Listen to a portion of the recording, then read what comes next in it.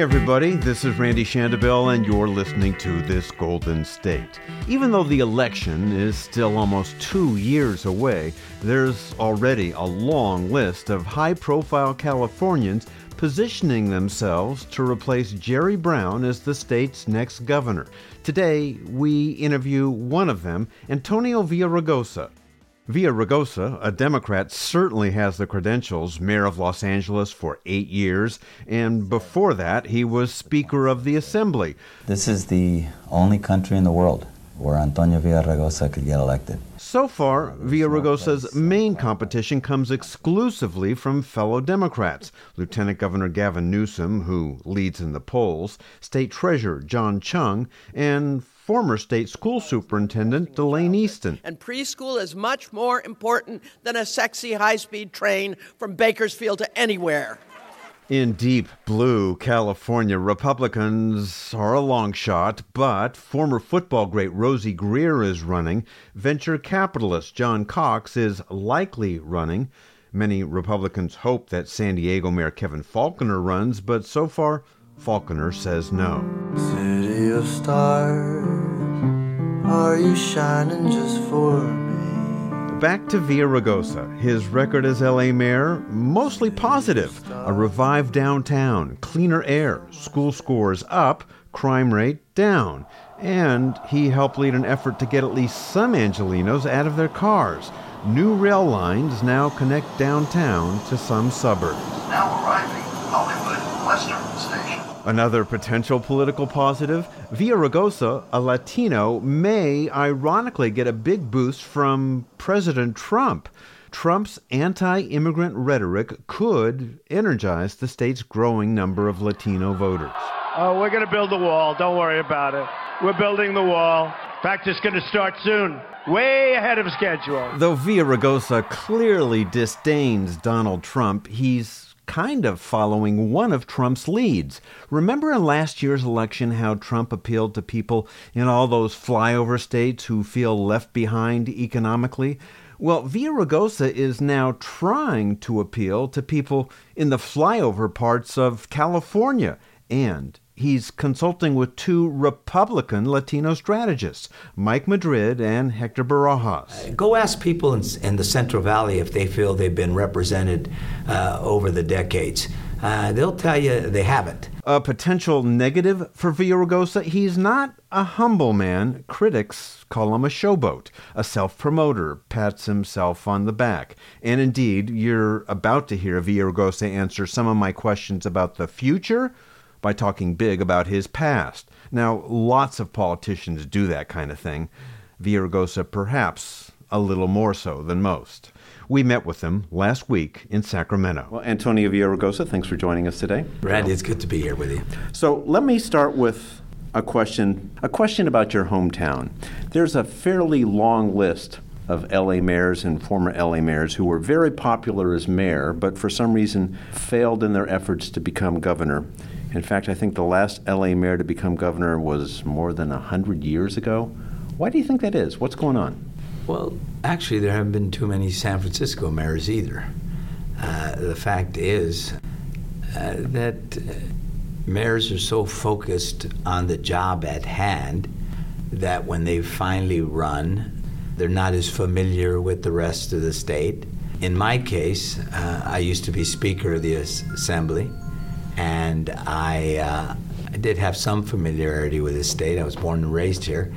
And prior to running for office, I went on an 18-month listening tour, 51 days, up and down the state from Sacramento to San Diego, from Sonoma to San Bernardino. So I've gotten myself reacquainted with parts of the state I didn't know as well, and acquainted for the first time parts of the state I didn't know at all. Well, getting back to my first question, there clearly is something going on, not even necessarily specifically L.A., but you have Governor Jerry Brown, San Francisco and Oakland, Senator Dianne Feinstein, San Francisco, Kamala Harris, San Francisco and Oakland, the previous Senator Barbara Boxer, San Francisco Bay Area. Most Californians live in Southern California, but most of the power, at least for the past couple of decades, has been in Northern California. Why do you think that is? Well, number of reasons, but I'll let others speculate on exactly why. Well, I mean, do you think people care about politics and government less in Southern California than they do in Northern California? There's no question. I mean, again, I'm not a pundit, so these are no. questions. But you're from Southern California, right, and you worked up here in Sacramento. I'll say something about the difference in voting patterns. You know, Southern California, particularly the LA metropolitan area, has a disproportionate number of younger people, poorer people, and less educated people than the Bay Area, and particularly San Francisco. And so those are the three demographics that don't vote in big numbers.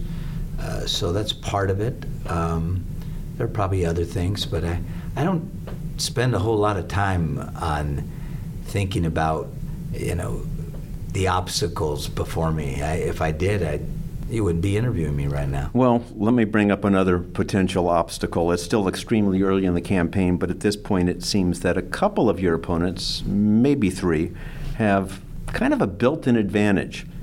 They're still holding office. They're in the news. Lieutenant Governor Gavin Newsom is in the news, can choose to be in the news if he wants to be. John Chung is the state controller. And Kevin Faulconer, if he runs, is the mayor of a big border city, and obviously border issues are major news this year. You've been out of office since 2013. Does that make it harder for you to get traction? Well, there's no question that when you're in public office, it's, as you say, the path to greater visibility, if you will, and media attention is a bit easier. But see, I've been on TV the last 4 days, 3 times, and this is going to be a long campaign, and hopefully people like you and others are going to cover it, and I expect that I'll have an opportunity to be before the public to a greater degree than I was when I was out of office. Since returning as governor 6 years ago, most of Jerry Brown's focus seems to have been on pulling the state out of its previous fiscal crisis, and he's devoted a lot of energy to talking about stopping climate change. He also might be eventually defined by the success or failure of high-speed rail. How about you? What would a Governor Villaraigosa's focus be?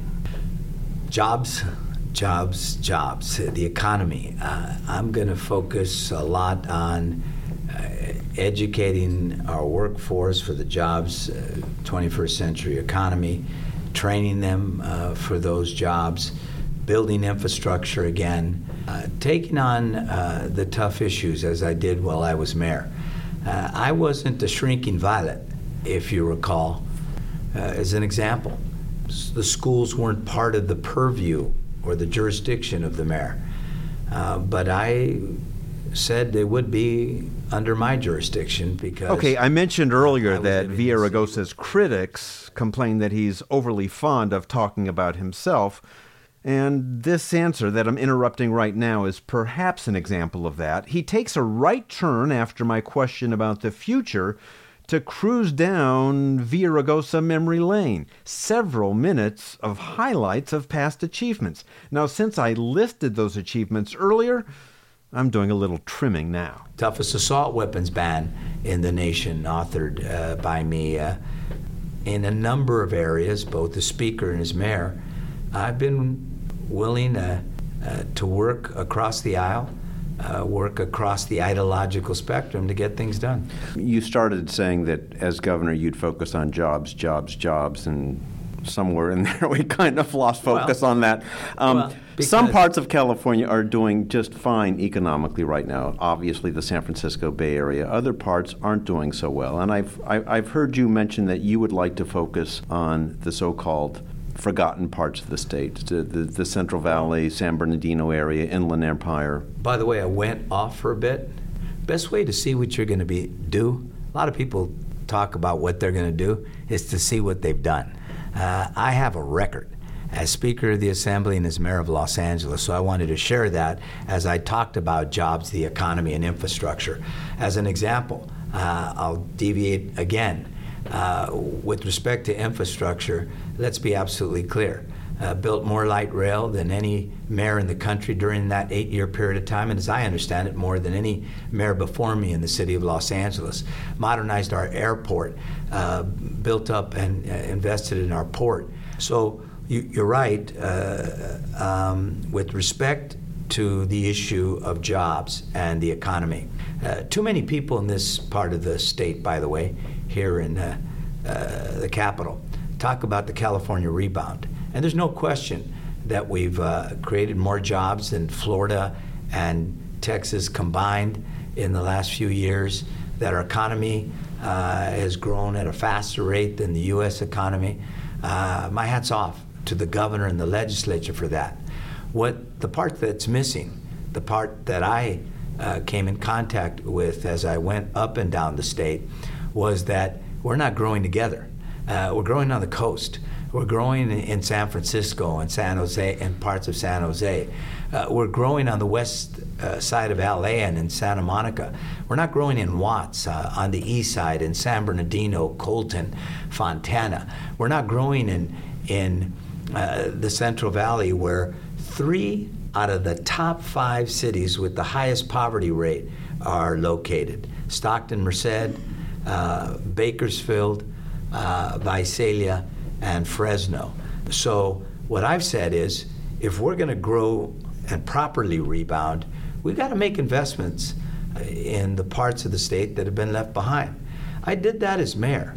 I spent a lot of time in South LA. I wasn't from South LA, and that wasn't necessarily the epicenter of votes for mayor.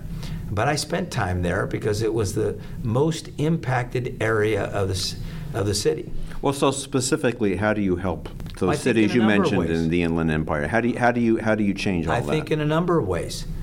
You target your resources in some of those places to a greater degree than we've done in the past. I'm going to be a governor for all the people. Go ask people in the Central Valley if they feel they've been represented over the decades. They'll tell you they haven't. They feel like they've been left behind. Ask the same question to people in the Inland Empire. So what are the kinds of things that we can do? Let me share them with you. We can bring back, redevelopment 2.0, slimmer and trimmer, if you will, addressing some of the concerns that people had about it. We could focus our efforts around affordable housing in those parts of the state. We could target tax credits and, well-structured enterprise zones in places of high poverty and high unemployment. I'm going to be a governor that's focused on those parts of the state, because that's the way we grow smart. There's a lot of talk about, the resistance, and I've certainly challenged the president in a number of areas. What I've said is, in addition to resisting those policies, we got to double down on what we do better here. So if we're growing our economy, it can't just grow it, in Nob Hill. It's interesting that you mentioned the president, Brentwood, because he won election in part by focusing on parts of the country that he said had been forgotten job-wise. And I know you don't want to compare yourself to Donald Trump. I'm sure most Democrats don't want to do that. But I do see kind of a parallel. You're trying to focus a lot of your energies, or at least your campaign energies, on parts of the state that have been forgotten economically or left behind economically. Well, first of all, I didn't hear him speak about the inner city, except in derogatory terms, where the greatest, the largest expanses of poverty and unemployment are. Yes, he did speak to rural poverty, and particularly jobs in that part of the country. And I'm going to focus on every part of the state. When I say that we need to grow together, I'm not suggesting that we're not going to be supportive of industries, on the coast, of course. The new economy, tech, biotech, entertainment. These are important. Avionics, or aviation, important parts of the California economy. But we've got to invest in a broader swath of the state that we haven't in the past. And I think my candidacy speaks to that. A couple of minutes ago, you mentioned rebuilding the state's infrastructure, and I think most everyone, Republicans, Democrats, coastal Californians, and rural Californians would all agree that the state's roads, highways, dams are not in good shape. What I find especially concerning is that the state is in relatively good fiscal shape right now. Polls show that Governor Brown is more popular than he's ever been, and he's been pushing for doing something about the state's infrastructure, yet it's still lagging behind. So I'm wondering if in these fiscal times, with someone as popular as Governor Brown, and it's still not getting done, how does it get done? Well, we've had some fairly effective mayors before me, and yet I was the first mayor to really grapple with the need to make serious, deep investments in our infrastructure, and particularly public transit, but also the airport. We hadn't done anything in the airport since 1984. We hadn't done anything in the port, as I understand it, since the 90s. I came up with a half-penny sales tax during the middle of a recession, by the way. Everybody thought it was impossible. We're going to have to look at innovative financing for infrastructure in the state. We're going to have to challenge the notion that we can't have public-private partnerships, P3s, to build infrastructure. We're going to have to look at our regulations and see where are the places we can expedite our environmental review so that we can build our infrastructure again, put people to work in the infrastructure needs of the state. I'm going to be focused on that like a laser beam. So are you saying Governor Brown hasn't been aggressive enough on that issue? Well, I think you know that I didn't say that, and for you to suggest that is... I'm asking. Well, I'm not suggesting. I didn't say anything like that. What I did say was what I'm going to do. Let's be clear about that. I'm going to engage in the kind of innovative, out-of-the-box thinking that we haven't done in the past. Not a criticism of anybody who comes before me. It's only what I intend to do because that's all I can control. What about high-speed rail? You know, I agree with the governor that California needs to come into the 21st century. There are 16 nations that either have high-speed rail or will be building it. You know, at what point do we say that we want to get out of, the 19th century, if you will? Now, I do believe, and there's certainly been criticism of escalating costs, that we have to value engineer wherever we can, but I also think we need to be dynamic in leveraging our investments. So as an example, I think what we have to do with high-speed rail is leverage economic development in the Central Valley, leverage it to grow industry along those stations. Something similar, I guess, happened with the BART system in the Bay Area, where they've built housing around stations to kind of justify the stations and to help with the commute. Are you talking about something similar in the Central Valley? Very, very much. You know, it's not just to justify the cost. It's to take advantage and leverage the cost for other smart development. Go to New York or Chicago or any great city. You see people, density, along stations, along those transit lines. And so that's what we're doing in LA. So what high-speed rail can do is put density, but also economic development, industry, connect, Silicon Valley with the Central Valley, connect the Central Valley with the San Fernando Valley. There are opportunities for economic development, for housing, smart growth in this state in places where the cost of housing is much lower, but unemployment is high. So making the connections, and see, that's the win-win. On both high-speed rail and the infrastructure, clearly at some point for the state to do as much as it would like to do, it's going to need at least some help from the federal government. But as we speak, there are a lot of sanctuary cities that the president doesn't like. The state may even become a sanctuary state, and he's threatening to withhold federal dollars. That's a problem, right? Look, I take the long view. by the time I'm elected governor, President will be 2 years into his administration. I hope by then he'll have understood that an extreme agenda, if you go too far in any direction, people are going to push back. And so my thinking is wiser and sage counsel will move him away from some of the rhetoric. But if not, we'll have 2 years under my administration to push back. You're right. We're the epicenter of the foreign-born. Our state is strong. Our state has grown. Our state, we've already chronicled, growing faster than the rest of the country, in no small part because of these immigrants. We're going to do everything we can to defend them, to stand up for them, to stand up for the notion that we don't divide these families, that we're not going to terrorize these communities.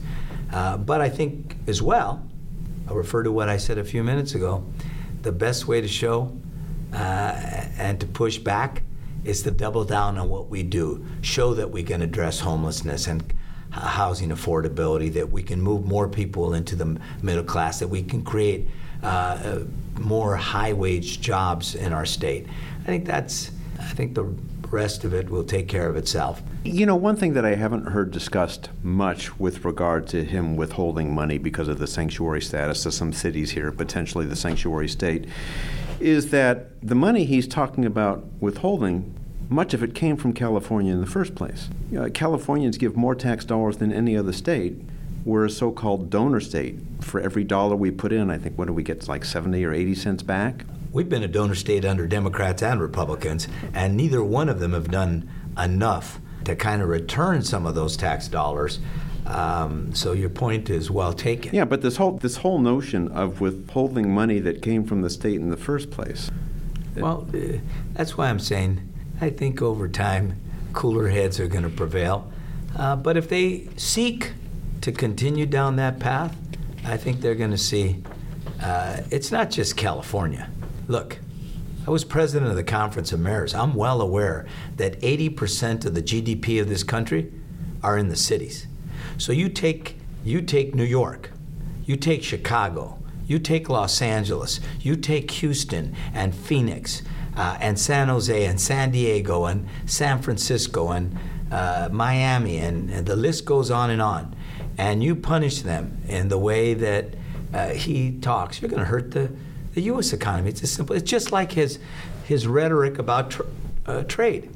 Look, I'm running for governor, and the one thing I get, they're both wrong. Should both Democrats and Republicans, should we make better trade deals? Sure. We should negotiate the best deals we can to protect American workers, to protect the environment. But 9 out of 10 markets are outside of this country. And no state benefits from trade with the world, particularly Asia and Latin America, more than California. So it would be a dereliction of duty to say we're not going to trade. I was mayor of LA. We were moving 44% of all the seaborne goods that enter the United States. We want to trade even more with the rest of the world. You a bit ago mentioned that you hoped that cooler heads would eventually prevail.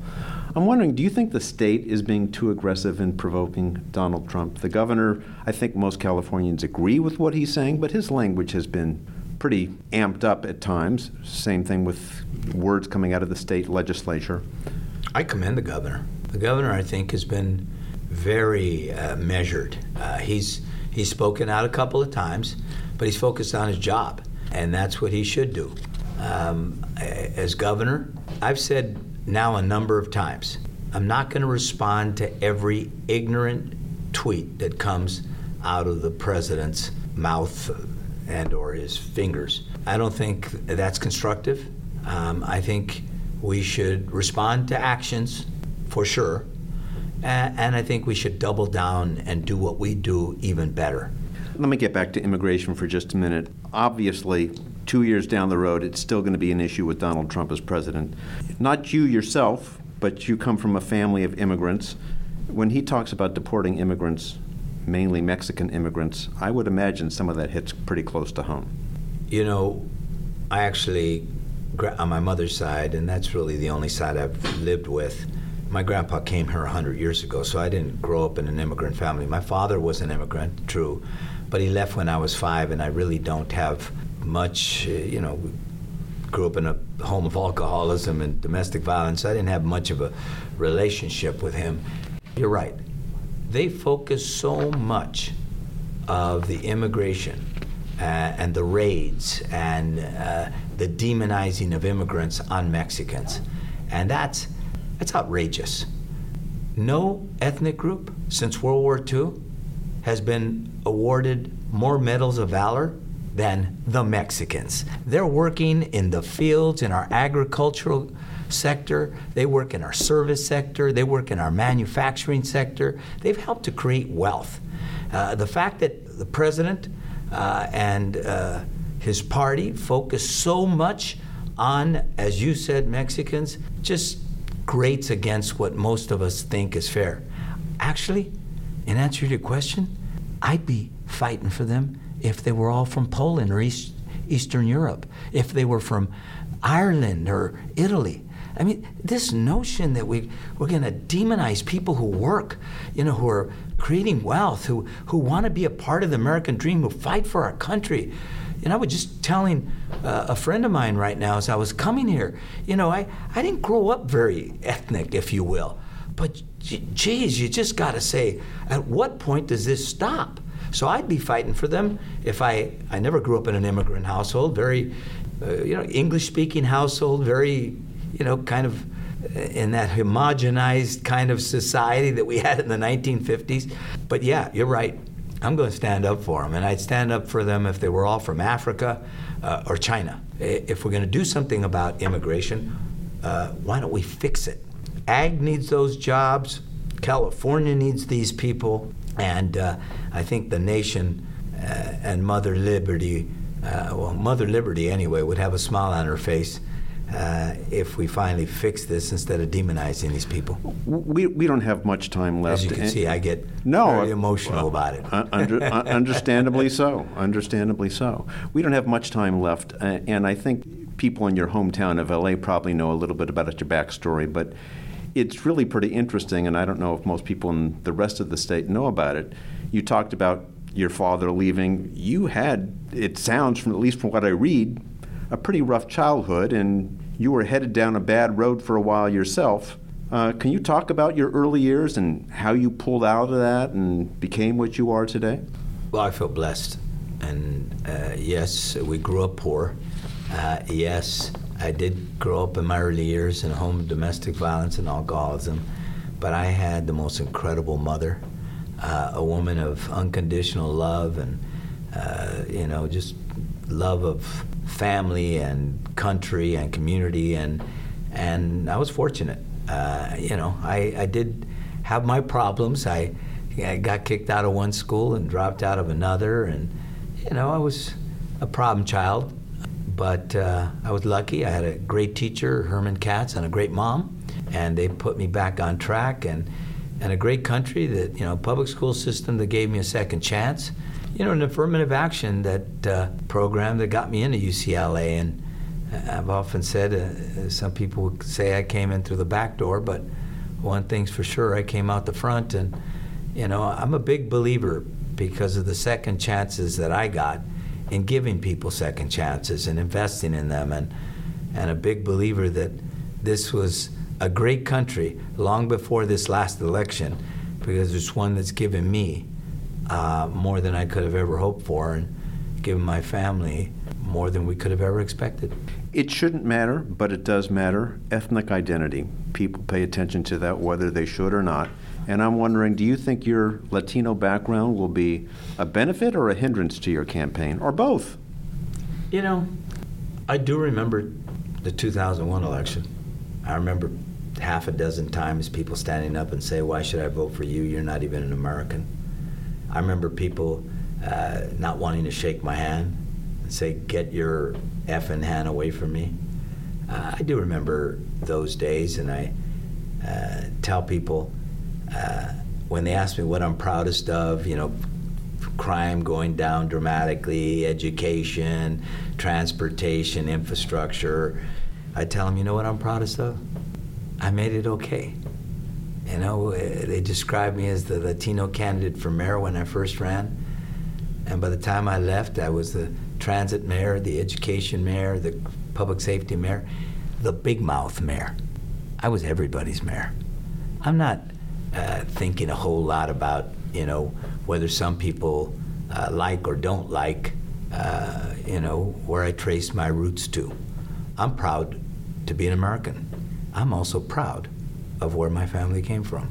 I think people are beyond that. Not everyone. I'm not, you know, a Pollyann, you know, but I think most people are going to judge me and the other candidates based on our ideas, based on our vision for the future, and based, which is why I did cover record a bit, based on does this person have the leadership and the wherewithal to do the things he says he's going to do? And, you know, might help with some, hurt with others. I think most people really don't care. Antonio Villaraigosa, thanks for joining us today. Thank you. You can subscribe to This Golden State on iTunes, SoundCloud, and Stitcher, and find us on San Francisco Magazine's website as well. If you like us, spread the word. Any comments or ideas, shoot me an email to Shandobil@shandobil.com. That's Shandobil. Thanks for listening.